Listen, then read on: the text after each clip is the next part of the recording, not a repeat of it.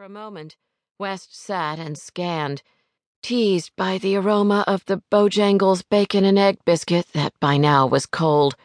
Settling on a 15-minute slot in front of sparkling glass doors, she parked and climbed out, doing the best she could with briefcase, pocketbook, files, newspapers, breakfast, a large coffee.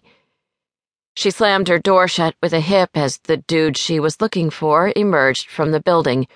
He was jailing. Jeans at low tide in that cool lockup look of 6 inches of pastel undershorts showing. The fashion statement got started in jail when inmates had their belts confiscated so they wouldn't hang themselves or someone else. The trend had crossed over every racial and socioeconomic line until half of the city's pants were falling off.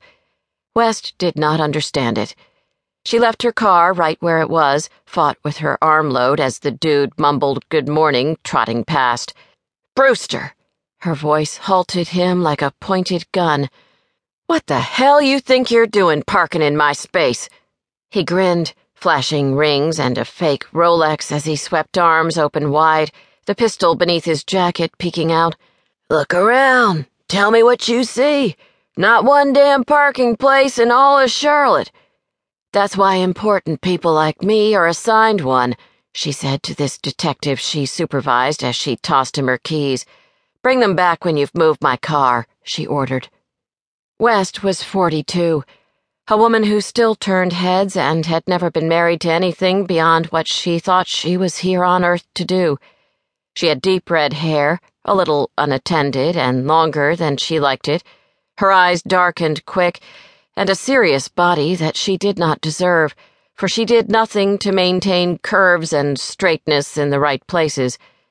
She wore her uniform in a way that made other women want one, but that was not why she chose police blues over plain clothes. She supervised more than 300 wise-ass investigators like Ronald Brewster, who needed every reminder of law and order West could muster. Cops greeted her on her way in.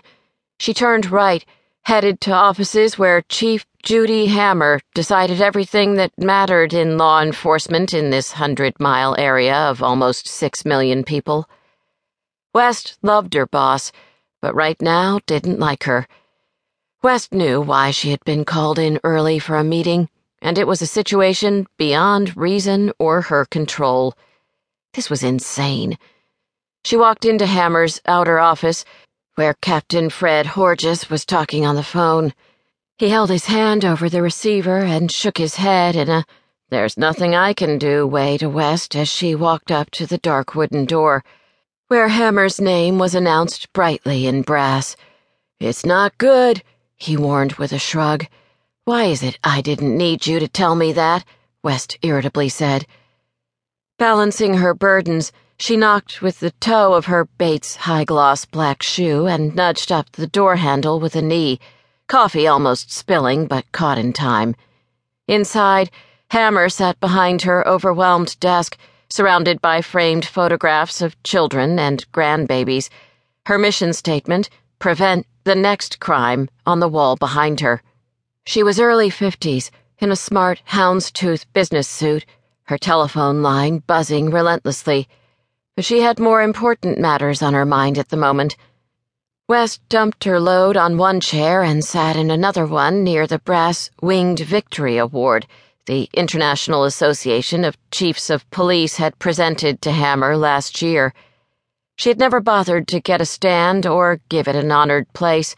In fact, the trophy, which was 3 feet high, continued to occupy the same square of carpet next to her desk, as if waiting for a ride to someplace better. Judy Hammer won such things because she wasn't motivated by them.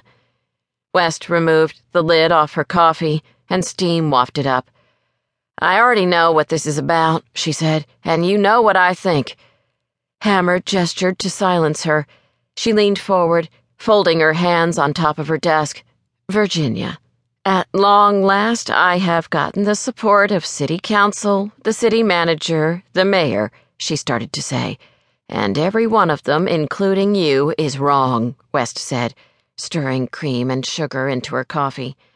"I can't believe you talked them into this, and I can tell you right now, they're going to